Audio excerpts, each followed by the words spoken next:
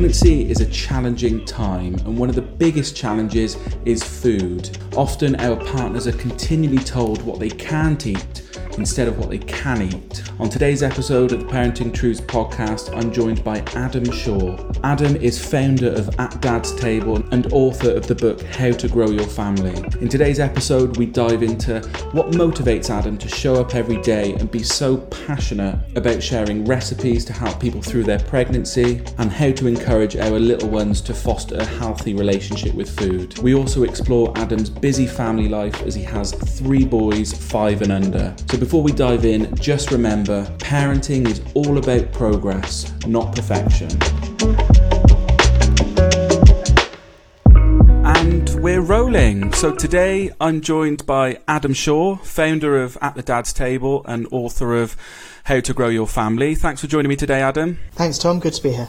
It's really important and encouraging to have a dad be so positive about food when it comes to raising your family. I think obviously you're encouraging other dads and all parents and caregivers to get involved with cooking with their family. And I found it's quite rare to see someone very passionate about weaning and the importance of food and their kids. So we want to try and unpick some of that today, if that's okay. Just to kick off with all guests, I like to just to provide a bit of context with your transition into parenting life. Just want to try and start at the beginning. So are you able to take me back to your life before kids? Sort of where were you in your life and when you and your partner sort of decided, like, yes, we're ready to start a family?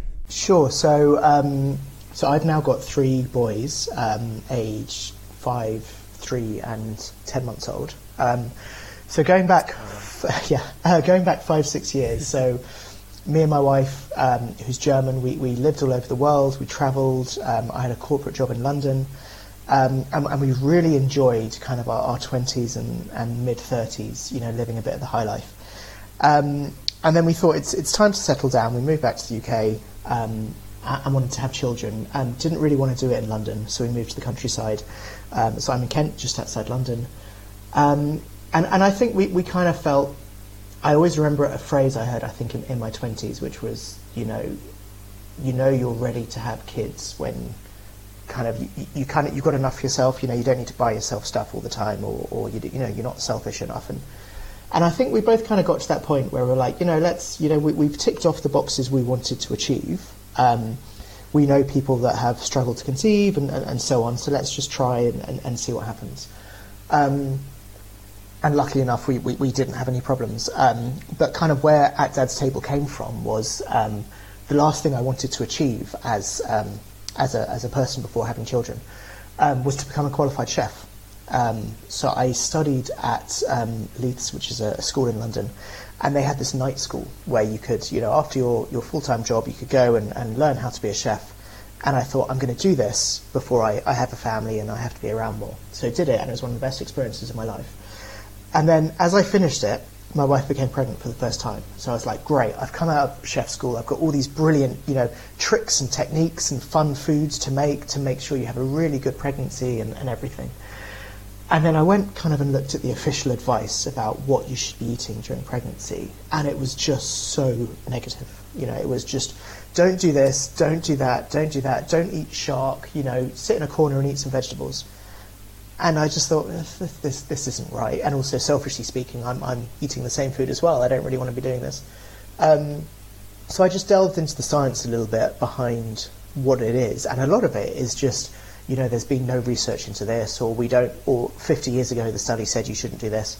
So I just started kind of creating my own positive food for her. And it kind of went from there, which is, I guess, a really, really long-winded answer to your question. So your decision to train as a chef, was that sort of to explore a hobby, or was that with a view to change careers? It was a bit of both. It was not wanting to work in a kitchen, but trying to find what else could I do with a professional qualification when I'm not massively satisfied in my corporate life. You make a good point about the negativity around what you can eat. I remember every time my wife's been pregnant, it's always been a little bit troubling going to a restaurant, because we spend about half an hour reviewing the menu, Googling everything, what she can eat, what she can't eat, and it's quite a negative experience. So it's really good that you identified that, and you're trying to put a positive spin in terms of telling expecting mothers what they can eat. I just think it's a very vulnerable time for both of you, and it really came home to me. Obviously in the first trimester, when you're feeling awful, you don't really want to be eating vegetables, and sometimes you beat yourself up about trying to eat healthy or whatever. And I distinctly remember one day I came home and my wife was maybe 9-10 weeks pregnant, feeling awful, and she just burst into tears as soon as I walked through the door. And I was like, "Why are you crying?" She's like, "I went to Pizza Express today, and I had a garlic bread and a pizza for lunch. So basically 2 pizzas. I'm really, really jealous." But she was like, "I'm going to have a stupid baby. I didn't eat any vegetables."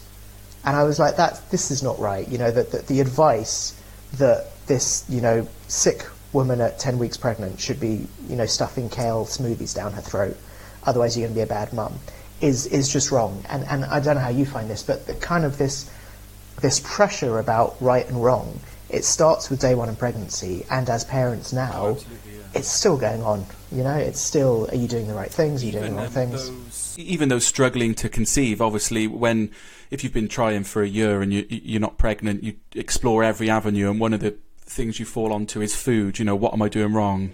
Do I need to eat these foods? Will certain foods help us conceive? So I think, it starts even from when you make the decision that you want to start a family, really.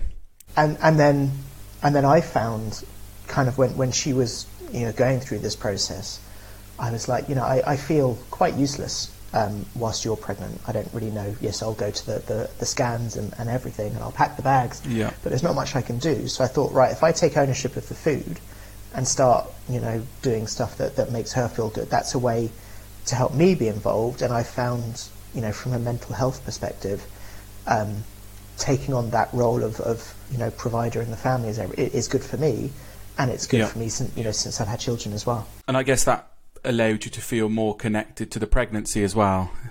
Absolutely. Yeah, and so one of the things I talk about now is that if dads don't really know what to do, it's pick the food, and just run with it and take care of that. And it is nice to see that, and obviously we'll get into that shortly, that rolled over then into actual life as a dad, and you've carried on that healthy relationship with food right through with your kids. But before we get to that, in terms of one thing I talk to new parents about a lot is that initial transition into parenting life. So you've got 3 boys now, you're a seasoned professional. Going back to when you brought your first home, to take a quote from your book, you describe it as like the transition as being hit in the face with a sledgehammer. So what did those early weeks look like for you? Did you take paternity leave for a prolonged period of time? Were you juggling work and home life? How did that look, and how did you cope with that? So I guess we define everything now with pre and post-COVID. So this was pre-COVID. This was me still commuting an hour each morning and afternoon to London. Had the most wonderful 2 weeks paternity leave where it's like a holiday, right? You're at home and you're bonding with baby. And then what we found difficult was I was out of the house for 12 hours a day. She was on her own with our first, who was he was quite an easy baby, but it was still a sledgehammer, trying to cook for yourself, trying to make 3 meals a day, trying to catch up on sleep, trying to do everything. And then I quickly realised that if I got home from work at 7, I'd try and take baby by maybe 9 o'clock so that my wife could go to bed early and have a few hours. So suddenly you've got this 2-hour period where you both need to eat, you both need to cook, you both need to clean the house, you both need to shower, and it's like you have twice as much to do, but half as much time to do it in. And it was just this kind of sprint from 7 o'clock until 9 o'clock, and then, watch box sets with a baby asleep on your chest, which was, I found the best thing about being a new parent, is the amount of TV you can watch. But, so yeah, it was just a real shock, really, for both of us. Yeah, I don't think there's anything that can prepare you. To be fair, so we've got a 12-week-old now, and we've also got an almost 5-year-old, and we're finding the transition from 1 to 2 has been a lot tougher than the transition from 0 to 1. Transition from 0 to 1 was really tough because you, like you say, you're hitting the face with a sledgehammer, you're letting go of your old life, there's a lot of emotions, but 1 to 2, juggling the emotions of our 4.5-year-old at the time, and trying to give the baby attention and then feeling the pressure to let people in to see the baby and getting the baby out. How did you find that in terms of what was the hardest transition, 0 to 1, 1 to 2, or in your case, 2 to 3? I think definitely 1 to 2. So, as I said, our first, was, he was a baby, it was tough, but it was relatively straightforward. Our second was born 3 weeks before the first lockdown, and he had colic. So we had the first lockdown with a colicky baby and a 3-year-old that couldn't go to nursery, and it was just this pressure cooker, which I think now that we're out of it, we're all a bit scarred from it, and at the time we didn't realise what pressure it was. And I think the emotions you feel going from 1 to 2, I mean, correct me if I'm wrong, but it's a certain amount of guilt about not spending enough time with your first. It's thinking, how is this all going to work? When you go from 2 to 3, because you've kind of been through that process, you still have those emotions, but you kind of know, hopefully we'll get through it and my kids won't be too screwed up. Yeah, that's good to know. I'd say my wife and I have talked about it. We feel like the door's shut on having a third, because my wife's been pregnant 7 times and we've had quite a challenging journey. I wouldn't say the door's locked, so we might explore it at some point, but yeah, it feels like we're just thankful we've got 2 healthy little ones. But that's interesting that you said, even though you've got 3, that the transition from 1 to 2 was the most challenging. Yeah, I mean, I still think, for example, I sat down with my 10-month-old last night to read him a book, and he literally looked at me as in, what are you doing? My first, you read a book every day. The third one is like, what is this piece of paper that you're holding in front of me? So I think, not to be glib about it, I think you realise as you go further on that, there is stuff that you can't do, but you're there for the important stuff. Yeah, we're finding that. So again, with our first, my wife and I were both all in. He got 100% of our undivided attention. We tried to do everything right, and it feels like with Mia, she's 12 weeks now, she's not along for the ride, but she sort of needs to adjust because we're already established parents. We've got all of our routines, we've got the needs of our 5-year-old, almost 5-year-old to take care of. So yeah, it feels like she's just sort of has to come along for a lot of things.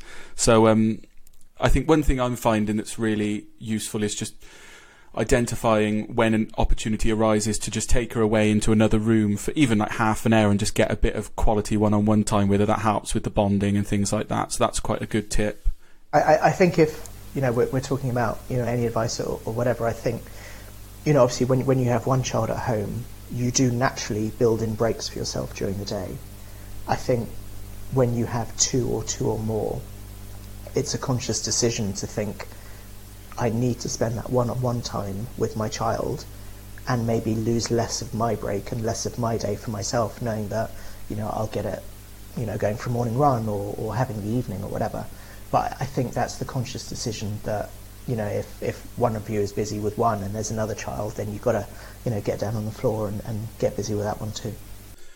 Okay, so if we talk about food for a moment. So one thing I read a lot of on social media and in particular Instagram is the term food before 1 is just for fun. I don't know if you've come across that, which it definitely is fun and it's really important to have some fun with it. But from about 6 months, our little ones need a lot more iron because their iron reserves are reduced. So we need to start introducing foods high in iron, and then obviously to help with the absorption, we need to introduce vitamin C, so fruit and vegetables. So there's definitely more than just it being fun. I think parents shouldn't assume they'll get everything from their formula or the breast milk. I don't know if you've got any views on that.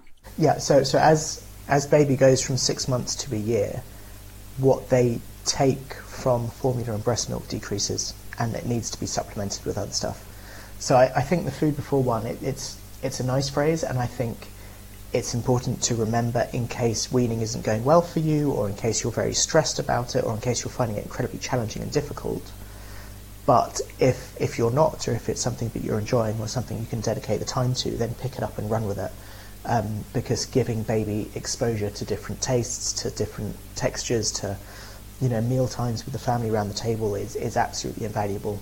So our third is 10 months and he's just gone into nursery now. So he's still got another 2 months until he's 1, but he very much needs food during the day.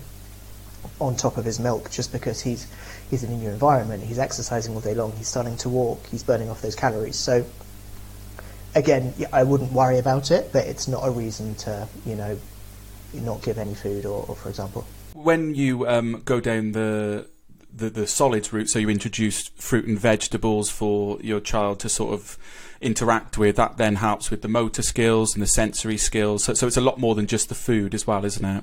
Absolutely. So I mean, a 6-month-old baby doesn't sit there and go, "Oh, I'm really hungry. I feel like some pasta."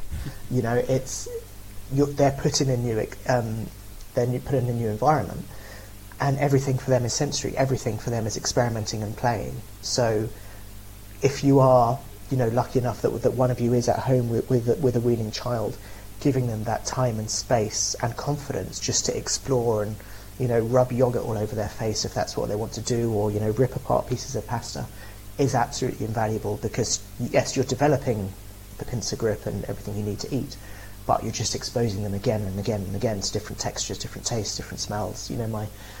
My kids, I used to love it, but sometimes I get my kids involved with either cooking or just being around with me, and I can smell like onion and garlic on their fingers as they go to bed, and I just love it because I know that they're getting all of that exposure. And the mess is something parents just need to embrace, don't they? You just need to be prepared for it, because it is fun. I know a lot of parents, can't stand mess, but if you're prepared for it, having a dog helps, because he just sits under the table and clears up everything. But I see that as a positive. A lot of parents I know get uncomfortable because if they've got a pouch, for example, of food, they can monitor how much the child is eating.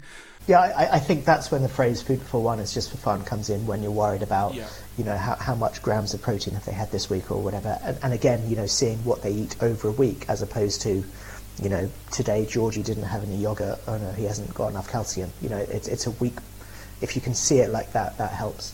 And with the mess, yes, be comfortable with it. If you're not comfortable with it, then maybe limit the amount of foods will make a mess.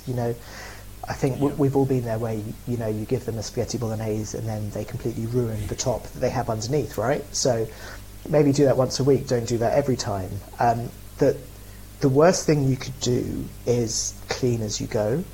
So because then that kind of gives them the impression that, what I'm doing is wrong. So embrace the mess, clean it up after. If you're not comfortable with the mess, then just think about the stuff that you're actually serving to limit that mess, is what I'd say. One thing that we got through a lot of when Luca was weaning was shower curtains. So super cheap, obviously wipeable, and you can lay them on the floor if you're worried about the mess. Just collects everything. So that's a brilliant idea. That's a brilliant hack. I never thought of that. I think for us it was just get a stick hoover. So you can just not even think about it and just, whiz it up.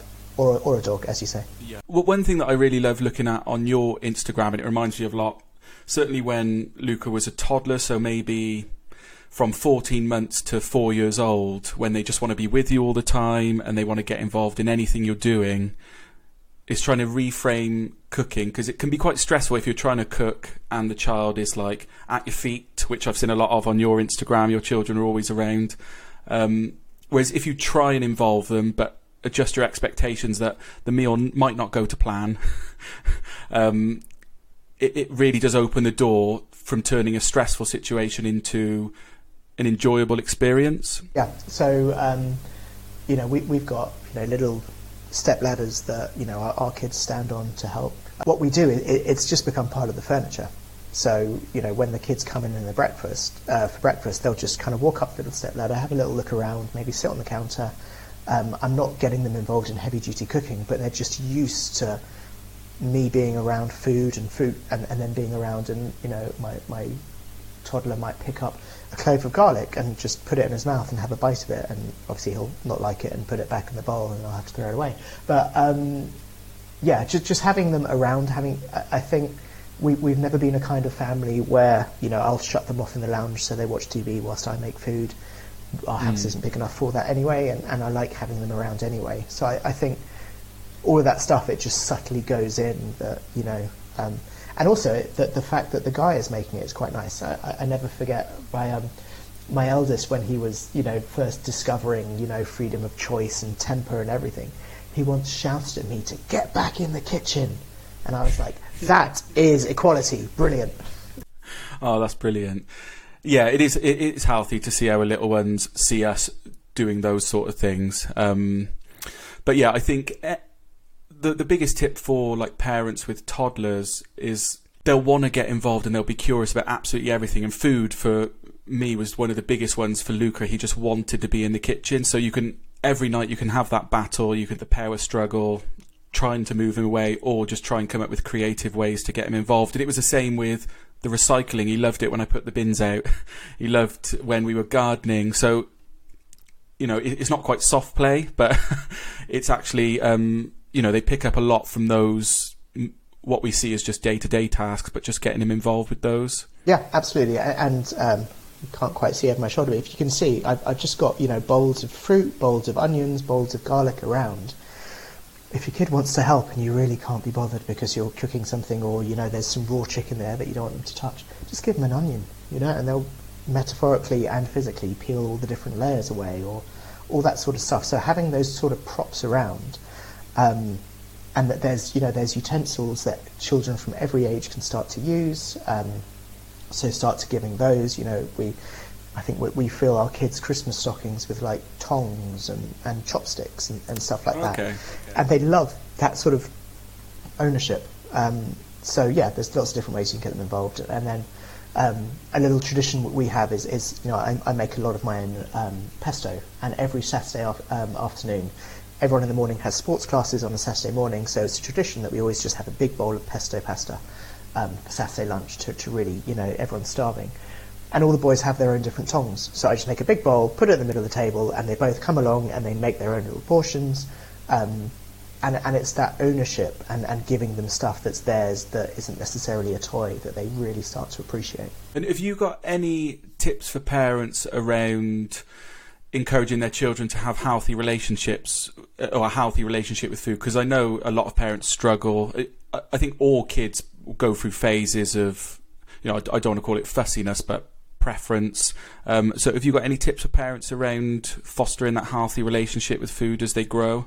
It's a real passion of mine, and that there's a lot of fussy eating phrases bandied out on the internet, and a lot of I'll cure your children of their fussy eating rubbish, and it's a real bugbear I have, and something I really try and do, and I've done in my own personal life, is to instead of saying the word "my kid is a fussy eater," try and think "my kid is not a confident eater," and that sort of change in mindset for the parent, I found really, really helps. And the analogy I use is, let's take your eldest. Does he have any sports classes? Does he go to anything? Yes, he does taekwondo. Okay, so let's say after weeks and weeks of going to taekwondo, you suddenly take him to a rugby class. All right, no preparation. You just turn up and you push him into a rugby class, and he doesn't take to it immediately. Do you take him home and shout at him? Do you never go to the class again? Do you say what a waste of time it is and get angry? Or do you think my job as a parent is to give my kid confidence to enjoy that rugby class? And it is exactly the same with food. So, if there's something that they don't like, I build up to it. I surround it with other food that they do like. I take the pressure out of it. I might think they might help me choose something, they might help me prepare it. It's not just an isolated, right, sit down, here's an aubergine. Of course, who's going to do that? But, if you, go to the supermarket and say, right, here is the vegetable aisle, pick one thing and I'm going to put it in our dinner tonight. If you get them on the counter and say, here is your own knife, this is how you chop. If you see it swept down, if you put it next to their favourite dish, they're much more likely to have that positive relationship with food. And also, there's food that you just don't like, right? My eldest hates potatoes, absolutely hates potatoes. My wife is German. This is a crime for her because she was basically brought up on potatoes. But after years and years of trying, we've just acknowledged the fact you don't like potatoes. I'm not going to give you potatoes. On the flip side, I spent years trying to get my kid to like eggs, and I thought, he's only young. So I'm going to hard boil the eggs. I'm going to make scrambled eggs really kind of spongy and everything, and cook them really, really well. Didn't like it. One day I woke up and thought, you know what, I don't like this kind of food either. Here's a soft boiled egg, here's some runny scrambled egg, laps it up, has eggs 3 times a week. So I think sometimes just taking a step back and thinking, what do I like? And how can I build their confidence really, really helps change that mindset. Yeah, you made a good point there about just providing them with an item or a meal of food, sitting them down and just saying, right, that's your meal, eat it. Whereas if you take a step back and actually just involve them in the overall process, like take them shopping, bring them into the kitchen, just get them a little bit more hands-on, it makes them feel a little bit more empowered that they're actually maybe eating something that they created, although they didn't create it, but were involved with. I think that's really important. I think the emotions are important as well. So I've spoken a lot about my eldest. And my eldest is, some people would describe him as a fussy eater. I say he has no confidence in food. And he also finds sitting at a table a waste of time because he would much rather be doing 400 other things. And that's the challenge we've had with him. So we devised something where, I call it the list, where I'll make something and if he likes it, I'll say, oh, should we put it on the list? And he goes, yeah, let's put it on the list. And we've made this menu of 50, 60 dishes that I know he will eat. And, every week I'll sit down and say, pick 3 things from the list and we'll cook that. But as a flip side, my second child, and you quite often have this when one is eating like this, the other one is completely opposite. He eats everything, and I was very much aware as he was growing up, people were like, oh, he's a really good eater. And I was like, this is just as dangerous as saying someone is a fussy eater. Because, maybe my middle child will take comfort in food. Maybe he will be obese. Maybe he will have eating disorders. Who knows? So I think taking the emotions away and saying, for a start, fussy eating I think is negative, and there's nothing else that we describe our kids as being bad at, instead of maybe eating and maybe sleeping. Why would I call my kid a fussy eater? He's not. But I think praising too much also goes the other way. So taking that emotion away from the food, I think, is quite important. Yeah, that's interesting you say that, because it's just triggered something. So growing up, my dad's Italian, and on the Italian side of the family, I played a lot of sport growing up, and I loved food. And I was always given like a huge pat on the back and called brilliant and amazing, because I'd go to my grandparents and I'd eat everything they throw my way. Whereas my brother, on the other hand, didn't. And yeah, just thinking now how that maybe made him feel growing up, constantly me getting the praise because I was great because I ate the food that was put in front of me. It's an interesting way of looking at it, yeah. But also, without going too much deeper, maybe you always felt pressure to eat that food. Maybe you didn't want to eat that food some of the time. So I think when we talk about having a positive relationship with food, it's also not praising too much when someone is eating a lot. So in terms of your book then, what was the creative process in terms of what was the motivator that you thought, right, I'm going to take all of, you become a trained chef, clearly very passionate about food. Why was it a book that you thought was needed, and how did you go about that? I think it's the education piece. So you mentioned, when your wife was pregnant, Googling the menu and making sure you have the right ingredients. I would, when I started just posting online some of the recipes I was making, the amount of questions I would get and the amount of people that were like, oh, there's cucumber in it. Can I eat cucumber when I'm pregnant? And just the amount of, I think, paranoia that there is around certain foods. So I wanted to, the tagline of the book is more of what you can have, less of what you can't. And it's like, here's the 6-10 foods you definitely can't eat when you're pregnant. Let's ring fence them, throw them away. Here is everything else you can eat. And as your body changes through different trimesters, here are the different things you can eat. But also, if you're feeling rubbish and just want to eat carbs, here are some recipes that are just full of carbs. So I think it was a book that, my wife always says the one that she wanted throughout her pregnancy, which took everything positive about the experience.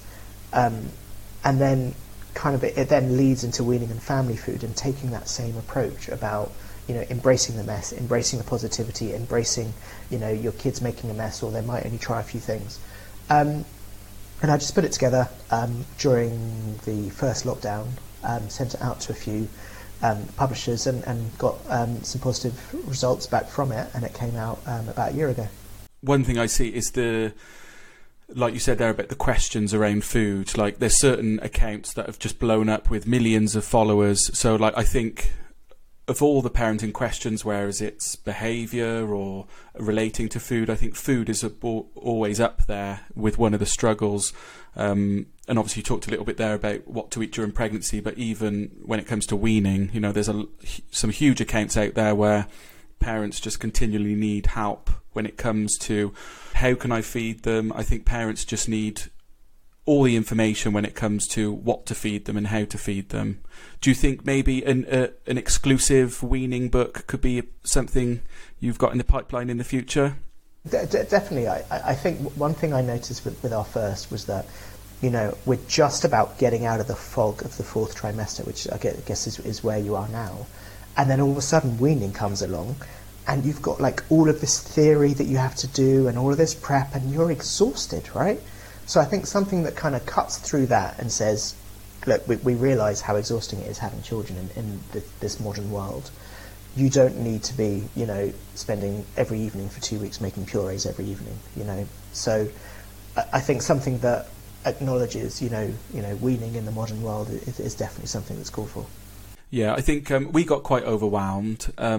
So we ended up buying a slow cooker, and that was probably the best thing that we bought, just because obviously it takes a lot of the thought out of it. You know, everything goes in the slow cooker. You know, it's nice and soft, generally quite healthy because you can make a call as to what you put in it. So yeah, that was a good purchase for us, but obviously it could be seen as cheating.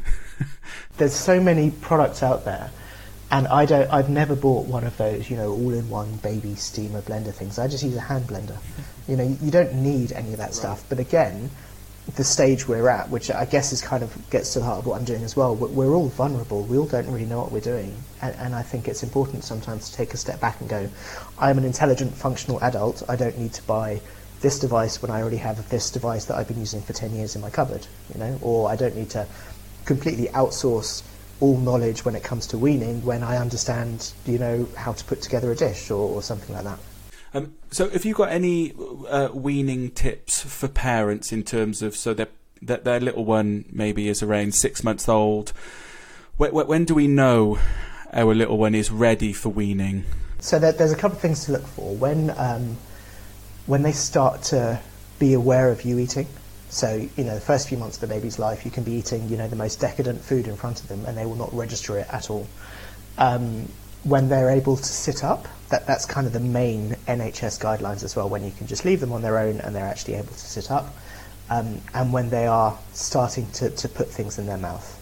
So those are kind of the three signs that baby's ready. And it's important that if you then do start weaning and you're finding baby is just pushing out all the food continually, then stop, because baby isn't ready. So I think with our, sometimes people feel quite competitive and think, well, I can start weaning at 4 months. Yes, you can if your baby is ready, but more often than not, it's best just to wait until 6 months, and then baby is probably ready. Yeah, because I've seen quite a few heartbreaking posts online of parents that have sort of been encouraged, whether it's from someone on social media or an NHS medical professional, that actually weaning earlier will help their child to sleep for longer. I don't think there's any science behind it, but that can borderline on quite dangerous, can't it? Yeah, and I think with our first child, I think we probably all got caught up in the whole competitiveness, and I think we maybe started at 5 months, but with my second and my third, we started at 6 months on the dot, because we were like, we don't need to rush this. He's not ready. I think we did a few tests of, you know, putting him down, he would just fall straight over on his face. We're like, okay, you're not ready. One thing I did want to ask, do you have a standout recipe from your book? Which one you'd recommend? I think when we're talking about, you know, what would I recommend to someone who is just starting weaning or whatever, you know, before going into this, you know, I was never, you know, a scone or a muffin maker or all that sort of stuff. But the amount of scones and muffins you end up making when you have small kids, and the amount of vegetables that you can just pack into them is such a winner. So I love, and any advice to anyone starting on the weaning journey is just to batch cook, you know, get yourself two dozen, muffin holders from Lakeland or whatever, and just make some veggie muffins or whatever. Because I love, grating up 3 or 4 courgettes or carrots and putting them into some muffins, giving them to my kid, and he's eating it happily away, and I'm kind of doing the maths and going, oh, there's half a carrot in that muffin that you've just eaten. Brilliant. You would never eat just half a carrot. So I think taking recipes, piling veg into it, putting all of them in the freezer, especially now that we're getting into spring and summer, so that when you're going on a day out, you just take them out of the freezer in the morning, and by lunchtime it's all ready. That's probably the best piece of advice I could give. Yeah, I think you reminded me then, we used to make pinwheels, and that would go in the oven, and a little bit, like you said there, that you could just sneak in the extra veg and just see how your little one responds to it. So yeah, that's a great tip. So in terms of closing out, I want to just ask you 3 questions, if that's okay. So the first one is, knowing what you know now, what parenting advice would you give yourself before you became a parent? I actually saw a quote a few days ago that really, really resonated with me. And it was, your child hitting their milestones is not a reflection on your parenting ability. And that really, really stuck with me. Because, you think everyone compares all of their children to everyone else all the time. Even, my kid's got 1 book from school to read, he's got 2 or whatever. What they do in their own time, and it is in no way a reflection on your positives and negatives as a parent. Yeah, and that works right from newborn days right through to now as the kids are growing older. Certainly for us with Luca in school, you just need to take a step back and obviously encourage them and support their learning and their development, but every child is different and they're all going to develop at their own pace. What's the one thing you feel you need to work on as a parent? Taking deep breaths. I think every now and then we realise that through our own choice, but we have 3 very young, emotional boys, age 5 years and under. And it's a lot, and it's intense for us, for me and my wife, and we all need to remember that, it's that there's a lot to do, and they're just behaving as they should be behaving, and it was our choice to have 3 children in short periods, and so that the sleep deprivation and everything will pass. Take those deep breaths and just be more present. Yeah, well, hats off to you, because like I said before, Luca was 4.5 when Mia was born, so I feel like he was that much more developed. He's happy to get involved with things. So we didn't have. There was obviously a transition period, but he's very hands-on with Mia and he's helping us out a lot, which is cool. But the idea of 3 boys under 5 and under is sounds intense. Just listening.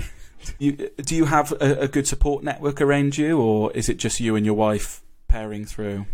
Yeah. You and your wife. No, we not so much family, but kind of the town that we moved to is very, a lot of people move there and have children and have a good couple of children. So, especially now that my eldest is going to school, everyone's friends with the same sorts of people. So, yeah, there's a good support network. Okay, and then to close off, what for you is the best thing about being a parent? Just hearing your kids call you daddy. I know, it's... Okay. I can't get more deeper than that. I think it's just the feeling of that you've created these wonderful things and they need you and they love you for all of your faults. And every day we should just always try to remember that how they see us and be the people that they think we are. Yeah, I think when you have that realisation that... Because in my head, I feel maybe in my mid-20s, like you always feel in your head you're a lot younger than you are, because I'm mid-30s now. So, yeah, just knowing, even as a parent, you don't realise that there's a little child here completely reliant on you, completely dependent on you. You're their role model, you're their guide through their life. So sometimes you just check yourself, don't you, and think, oh, wow, I'm a dad. Yeah, exactly. And that's... by far the most important description of yourself, more than anything else, is that you're a dad. Okay, well, thank you for joining me today, Adam. I think it was really important. I wanted to get you on because I think it's so rare to have a dad so passionate about food, and the way you communicate your message is such a in such a positive way, I think needs to be shown to more and more people. So I wish you all the best with the book, and we'll definitely chat soon. Cheers. Cool. Thank you, Tom. Cool. Thanks, Adam.